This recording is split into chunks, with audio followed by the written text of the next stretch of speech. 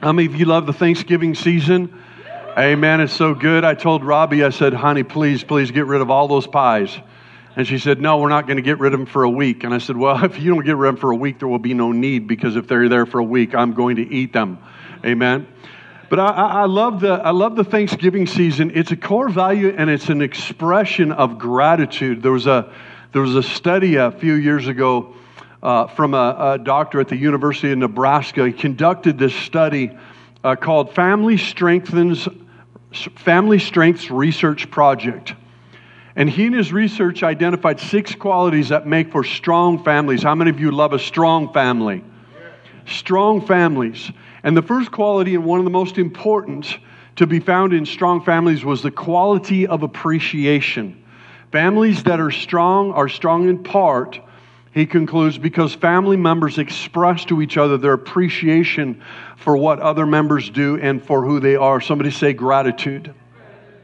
In a similar study, another research took place looked at the effect of praise in the workplace, and the study showed that the ratio of praise to criticism in the workplace needs to be 4-to-1. 4 praise to 1 criticism before employees feel there's a balance. There must be 4 times as much praise before they feel good about their work. You change the environment by having an attitude of gratitude and a heart of generosity. Can I get an amen? How many of you love it when somebody comes up to you and just says, thank you?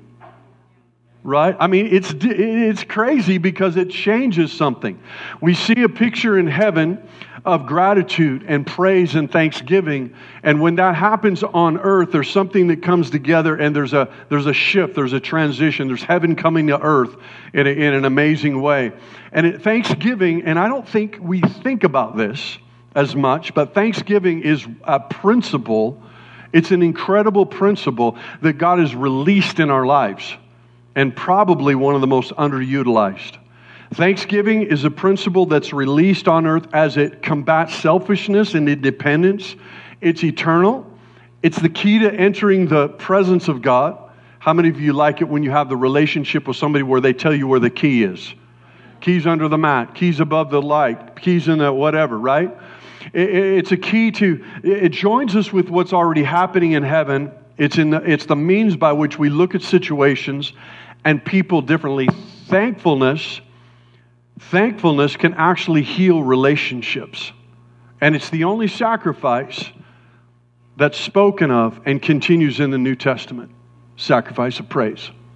It's amazing. So God's given us this principle of thanksgiving and gratitude as it releases something supernatural into our broken and fallen world. There's this rejoicing and thanksgiving in heaven, and any time, once again, in earth that aligns with something in heaven, there's a shift. Amen. Our tradition is a few hundred years old, but we see that God instituted a similar tradition over 3,000 years called the Festival of Weeks. And in Exodus 23:16, it says, second, celebrate the festival of harvest when you bring me the first fruits of your harvest. Finally, celebrate the festival of the final harvest at the end of the harvest season when you have harvested all the crops from your fields. So I want to key in on a couple ways that our gratitude is expressed and shown. First of all, our gratitude is expressed with worship, which we've been experiencing this morning. So important. I grew up in kind of a pretty, it'd be called a cessationist church. It was real conservative. And worship was like something that was like, well, it's a song service, y'all. We got 3 songs, and I'm hoping they played my favorite hymn or whatever it is. But I didn't really have a concept of worship. I didn't have a concept of not just kind of being back and participating, but actually entering in and participating instead of being a spectator. And so first of all, do you know that God sings?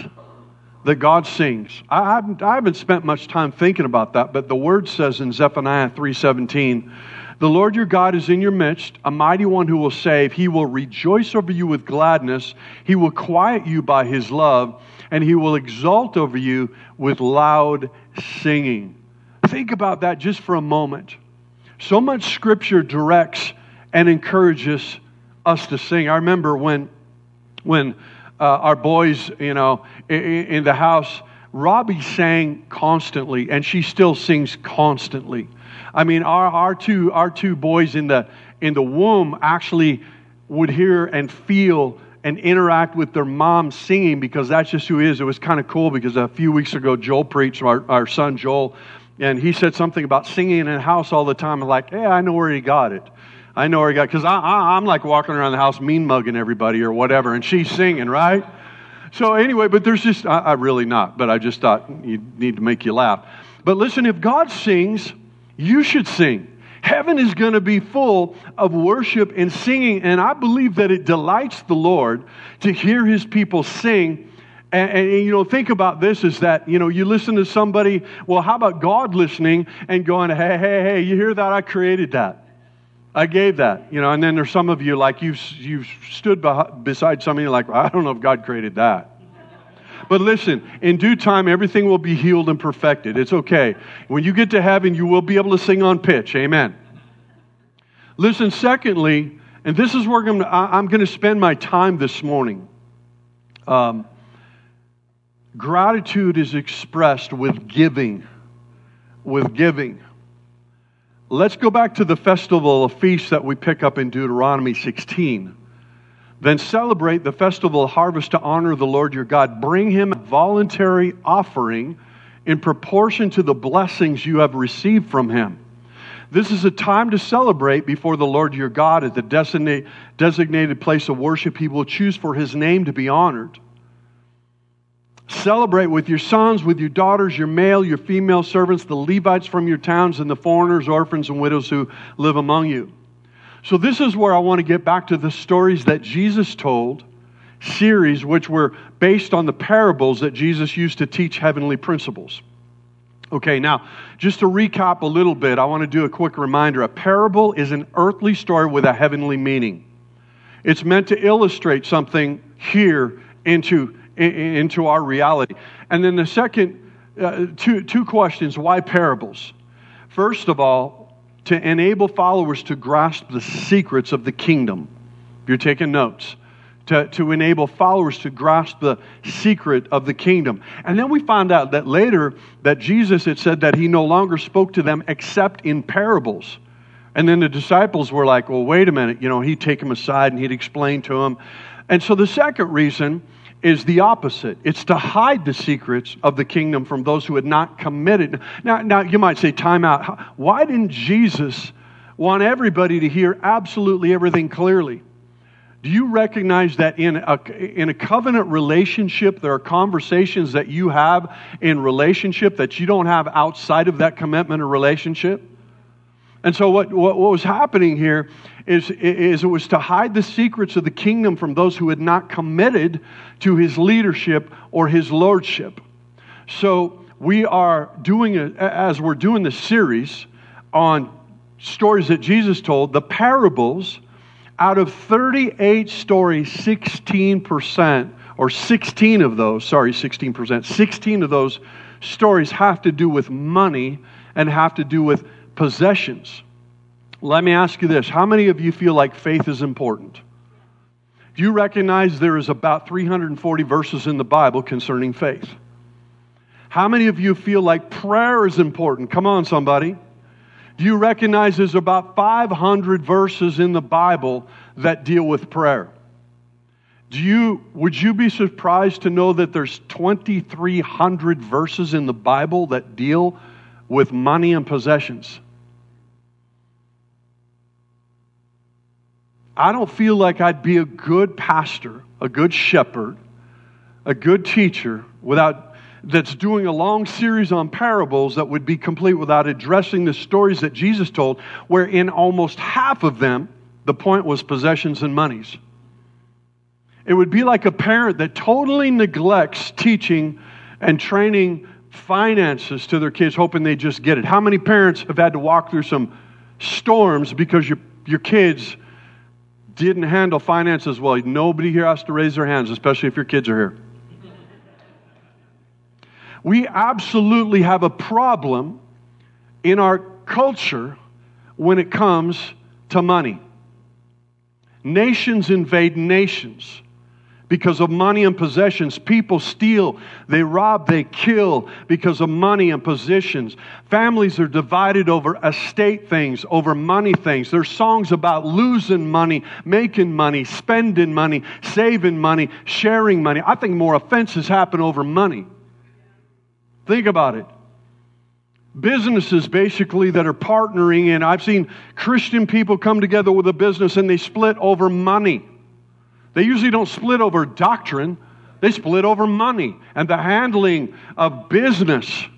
Their songs, money's all I want. It's all about the Benjamins. Money for nothing.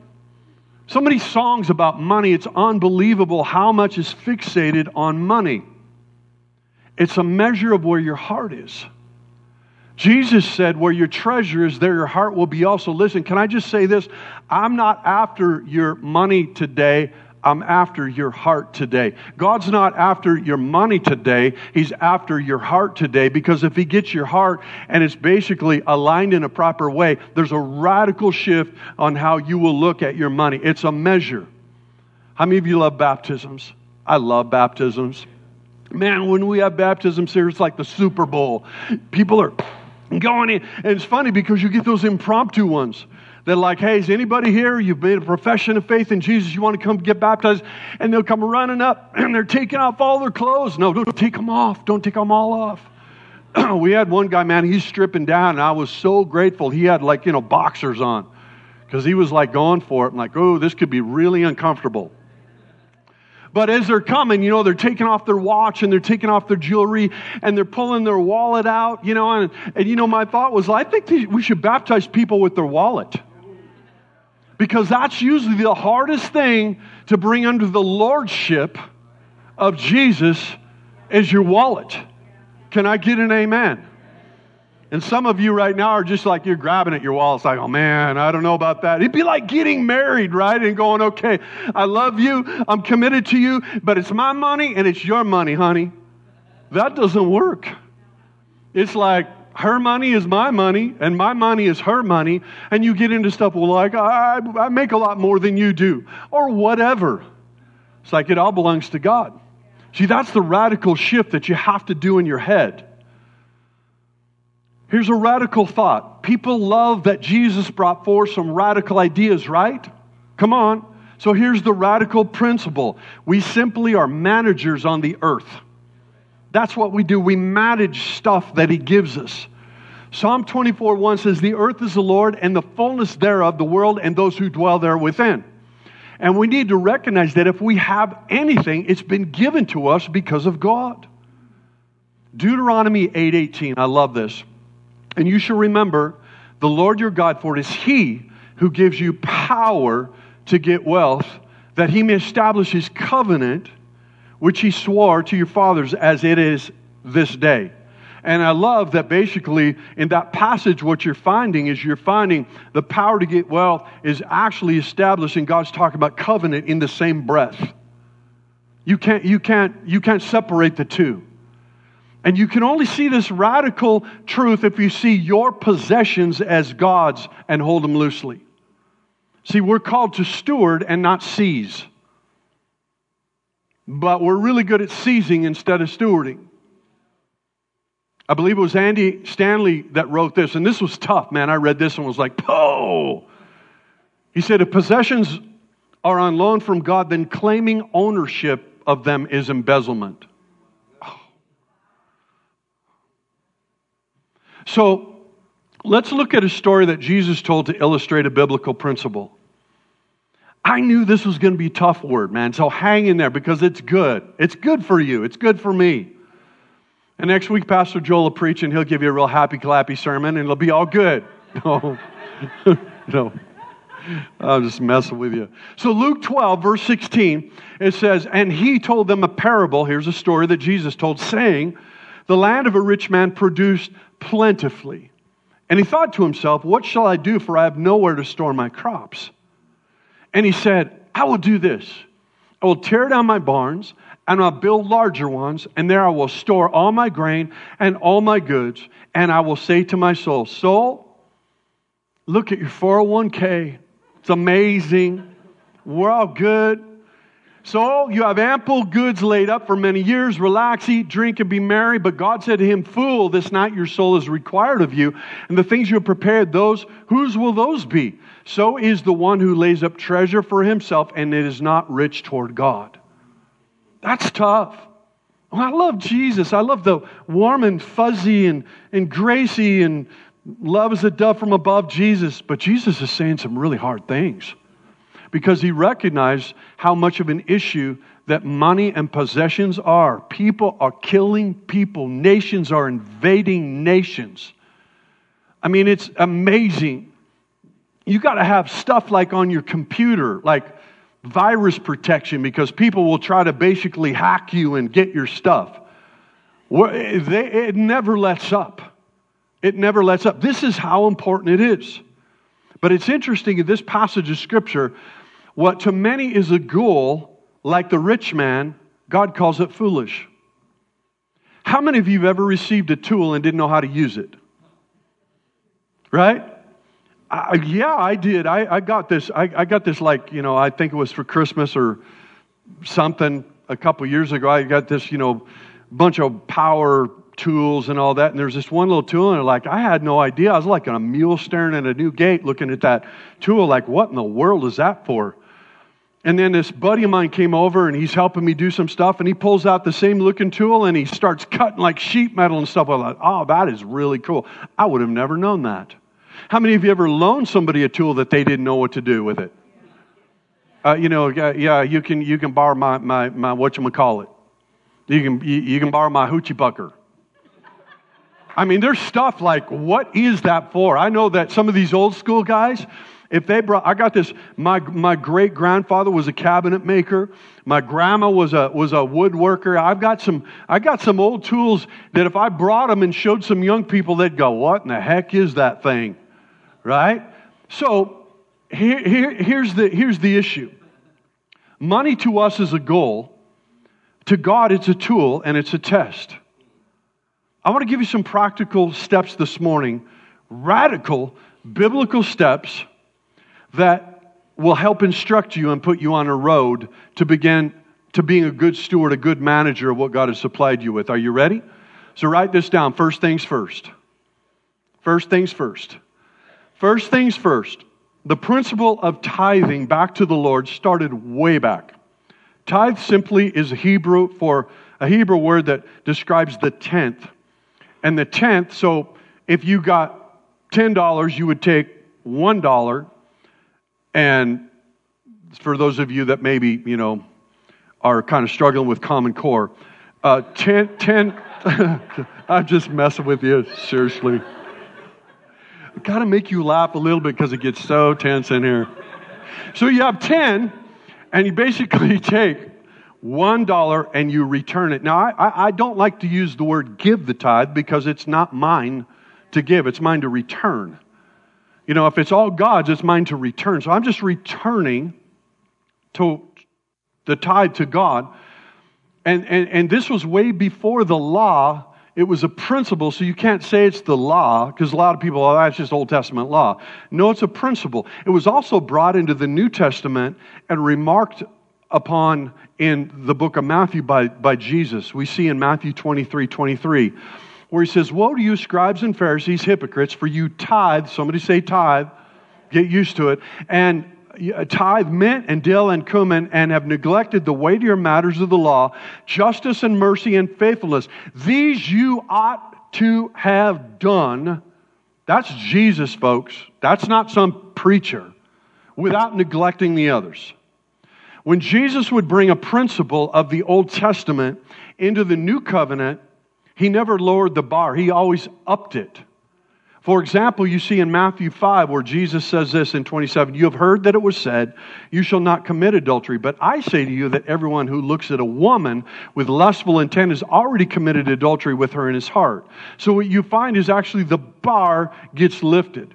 So here's a couple quick takeaways on tithing. I think it's interesting. Jesus walked in a culture that tithed. That's why he got in trouble with the religious people for eating with people because they weren't tithers, and then he would be in violation of breaking the law because he would be eating non-tithe food. So it's interesting to me, he was accused of breaking the Sabbath, of being a heretic, of having a demon, but he was never once accused of being a non-tither. Secondly, in over 30 years of ministry, I've never heard anyone regret tithing. It's not that it isn't a struggle to step into it, because there's something about recognizing I've got to trust God, and we have a tendency to want to trust ourselves. Robbie and I went through this as a young couple. We were like, okay, one of the things that my mom did, despite my broken past coming up and all that kind of stuff, she kept us in church. And one of the things that she really put in my heart was I needed to tithe, because that's what you do with God. And Robbie and I got married right out of high school. We started a rock and roll band. We're traveling. We're playing bars. We're playing pubs. We're playing stuff. And I would get back home, and because I had this principle in me, I'd go to the church that I grew up in that I wasn't attending anymore. I wasn't even really walking with the Lord anymore.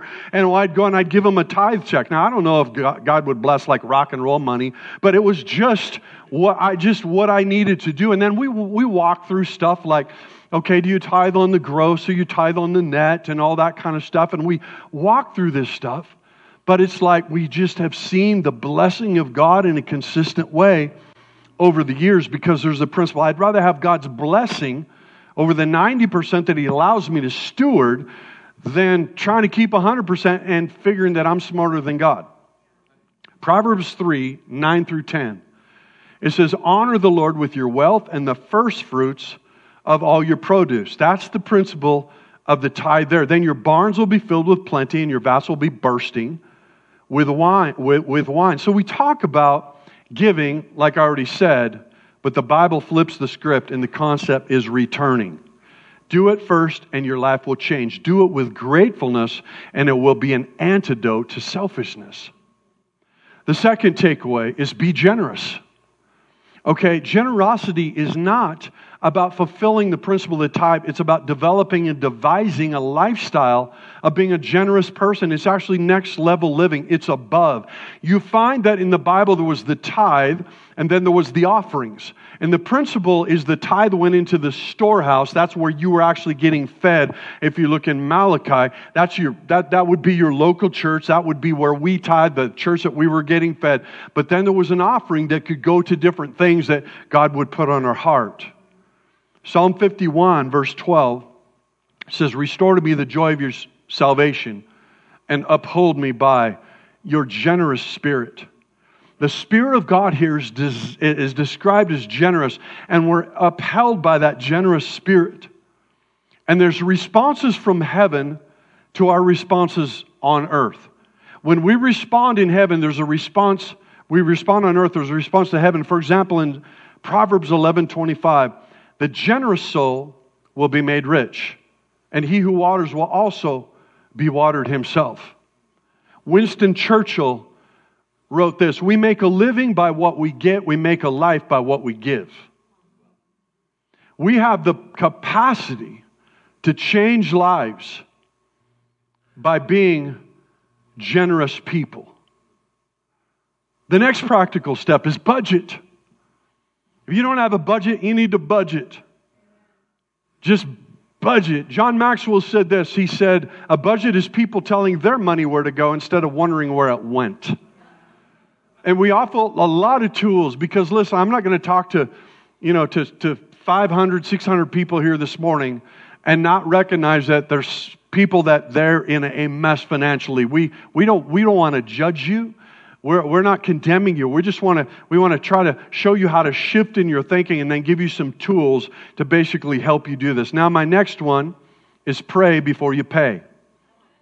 Pray before you pay.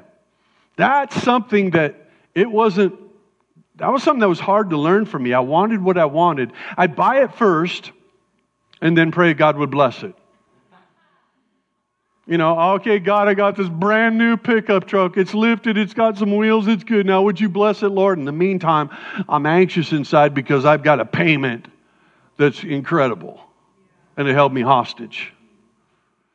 See, the other day, Because we're not, I'm up here preaching, teaching you, but I'm not immune to this stuff. So the other day, I've been doing a little bit of hunting, and man, I'm going out there, I'm like, man, my feet are freezing, man. I got like non-insulated boots. I even texted my brother and said, hey, what do you recommend out here? And, I got like 0 grams of insulation. He goes, you need at least 1,000 grams. Like, I need 1,000 grams of insulation. And so I start looking at boots. Bro, do you know how much boots cost? I'm talking about like boots, not the boots your wife buys down at DWS or whatever. I'm talking about, those are several hundred Benjamins right there. And I decided, I'm going to pray before I pay. And as I prayed before I paid, in my mind, I'm like, oh man, there's a young dad in our church family. And right now he's disabled. He needs some money. Got a couple young people that are trying to raise funds for a missionary trip. I need some boots, or God, this is your money. You're stewarding this stuff. Did I like it? No. It's like, man, I want some new boots. What size you wear, bro?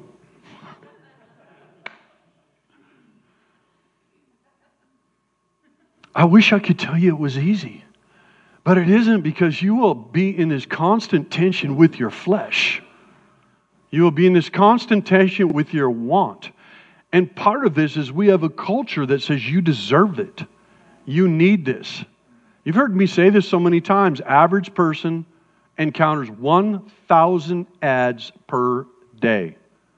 You need this. You're not even thinking about wanting something, and then a big ad comes up like, man, that would be really nice. I could see myself wearing that thing around. I could see myself driving that thing. You had no idea until you got encountered by a culture that just says you need more.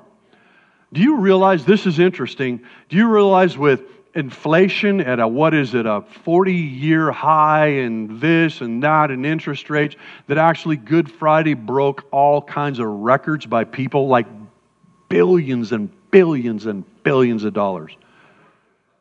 Black Friday, what did I say? I get carried away sometimes. Black Friday. It's crazy. I wish I could tell you it was easy. There's a time when, Robbie and I still, there's times when like, okay, what do you want to give? I don't know. What do you want to give? I don't know. What do you think I should give? She always wants to give more than me. So I'm like, okay, how about 100? What were you thinking? 500. Oh. Then I feel so unspiritual. Back in the day, I'll tell you a quick story. Some of you have heard this if you've been with us. If you haven't been here for 4 or 5 years, I haven't told it for that long. But back in the day, we were at this conference, and they were taking an offering, and it was, missions, and it was Africa, and it was, I don't know what it was, a bunch of stuff. And it was like, about a year and a half or 2 years before that, I had bought Robbie her dream car. She loves classic cars, and I found this 63 Impala, 2-door hardtop, white, is like, baby blue. I redid the upholstery on it. This thing was beautiful.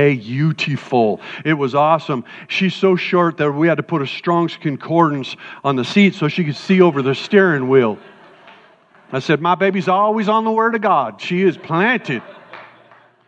But anyway, so we get in this conference, and there's a big offering, and she leans over to me and she goes, I think we should give my car. I'm like, get behind me, Satan. That's the devil. The old church lady started coming out of me. So I just kind of waited, and inside I'm like, oh man, I have dreams of that car. My boys had dreams of that car. They were like, hey, man, I just got my license. I see prom. I see all this kind of stuff. Anyway, and I said, and then God started to deal with me. And I'm like, well, okay, are you sure you're hearing from the Lord? I don't know, but I think it's the Lord. And I think I'm supposed to give my car. So I wrote down, okay, I wish I could say I did this real happy-clappy.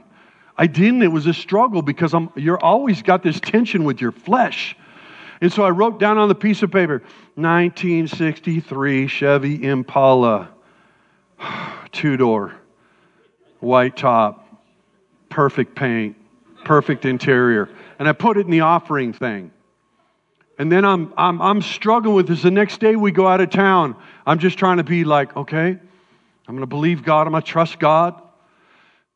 And we go through this coffee shop, this drive-through, and Robbie's a big tipper. And she goes, are you going to leave him a tip? And I'm driving my 1-ton Chevy, crew cab with, blah, blah. I said, do you want me to put the keys of the truck in the tip jar too? I mean, I'm struggling with this thing, man. And God's using it as a test. He's testing me. And I'm like, but that year was probably one of the most profound years in our life. She had to walk she was working at the school. She had to walk because we didn't have the money to buy a car. And for me, I'll just be honest with you. I'm like, well, I'm sorry, you're going to have to walk both ways uphill. And she did. She walked a mile each way. And then about 6-8 months into it, we got a phone call from her mom. And said, honey, we're going to buy a brand new car. We got this beautiful Volkswagen Scirocco with about, 80,000 miles on it. It's perfect condition. We just want you to have it. And I'm like, praise God. Poor man's Porsche right there. And then our 2 boys went on a mission trip that summer. 14, 15, both of them just squirrely. Wonder what God was going to do with them. 2 days into the mission trip, 3 days in, I got a call at midnight from my oldest son. He said, Dad, I preached last night. They want me to preach again. I'm like, God. And I watched God do something amazing in my boys. That same year, Robbie and I had been in a contemporary Christian rock band for about 7 years and recorded, but we hadn't done anything, just her and I. That year, the Lord saw that we could do 2 recording projects. And when we look at it, we go back to the giving of that. Even though I had a terrible attitude, I really tried to work through it. But we believe that God answered that. That this was God saying, okay, that's a test. Sometimes you just barely squeak by, okay? She passed the test with flying colors. I crawled across the finish line, right? But it's not easy. I'm not standing here and telling you it's easy. But it's the principle, and if you walk in the principle, you'll find the blessing. You're not going to find the blessing if you don't walk in the principle. So the next one, and I'm kind of bringing this down for a close, is invest. Invest. In Ecclesiastes 11, 1 through 2, it says, cast your bread upon the waters, for you will find it after many days. Give a portion to 7 or even to 8, for you know not what disaster may happen on earth. There's actually a biblical principle that says you should be, what it was saying is like, make sure there's different streams of revenue coming in to your life, into your that's what it's saying. It's a wisdom for investing. Andy Stanley said this. He said, give, save, and live. Invest into kingdom things. Jesus said, lay up treasure in heaven where moth and thieves don't corrupt or steal. So you really can't take it with you, but you can invest into things that are eternal. And then save for your investment, for your future here on earth. Set some things up and live on the rest and be blessed. One of the reasons why we invest and we save and we do what we can is because I don't want my kids, when I'm like old and whatever, to have to take care of me. I want them to be blessed. But see yourself as a steward into a partnership that you've been invited into with God. Matthew 25:14, Jesus said this, for it'll be like a man going on a journey who called his servants and entrusted them his property. When I reach back here and I feel my wallet, I realize this is what God has entrusted me with. I can't separate that. Well, okay, Lord, you have all of me, but not my finances. Doesn't work that way. And when you're faithful with the little, you'll find yourself entrusted with more. And finally, Matthew 6:24, Jesus said, no one can serve 2 masters. For he will hate the one and love the other, or he'll be devoted to one and despise the other. You cannot serve God and money. If you make money the goal, money will own you. There will never be enough. If materialism is the goal, there will never be enough. We all are inundated with, you need this, you deserve this. It's easy to be enslaved by debt. It will restrict your ability to give, to bless, to go on a mission trip, or just give in a ridiculous, generous way. We just commit our heart to the Lordship of Jesus and commit your finances, and you'll have a radical shift in your thinking that aligns your thoughts about money and possessions into a kingdom alignment. Listen, I feel we're not called to live in poverty. Jesus said that I come that you might have life and have it abundantly, and it's okay to walk in the blessing. I mean, I've been blessed, but you got to have these things in the right perspective or it will flip on you so quick.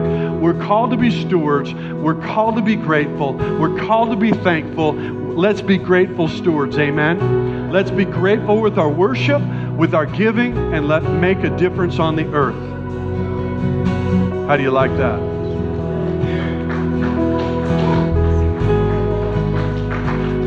Grateful people express gratitude. Can we put our hands together and give Jesus a praise this morning? God, I thank you. Here's what I want to do. I want to pray over you really quick. First of all, I want to ask, if you're here, this is a message on stewardship. But I wouldn't be a good pastor, a good steward, if I didn't give you an opportunity to take the most important step of faith that you will ever take in your life, and that's stepping into a relationship with Jesus. You may be here and you may feel something. You may know about God, but maybe you don't know God. And we always want to give an invitation.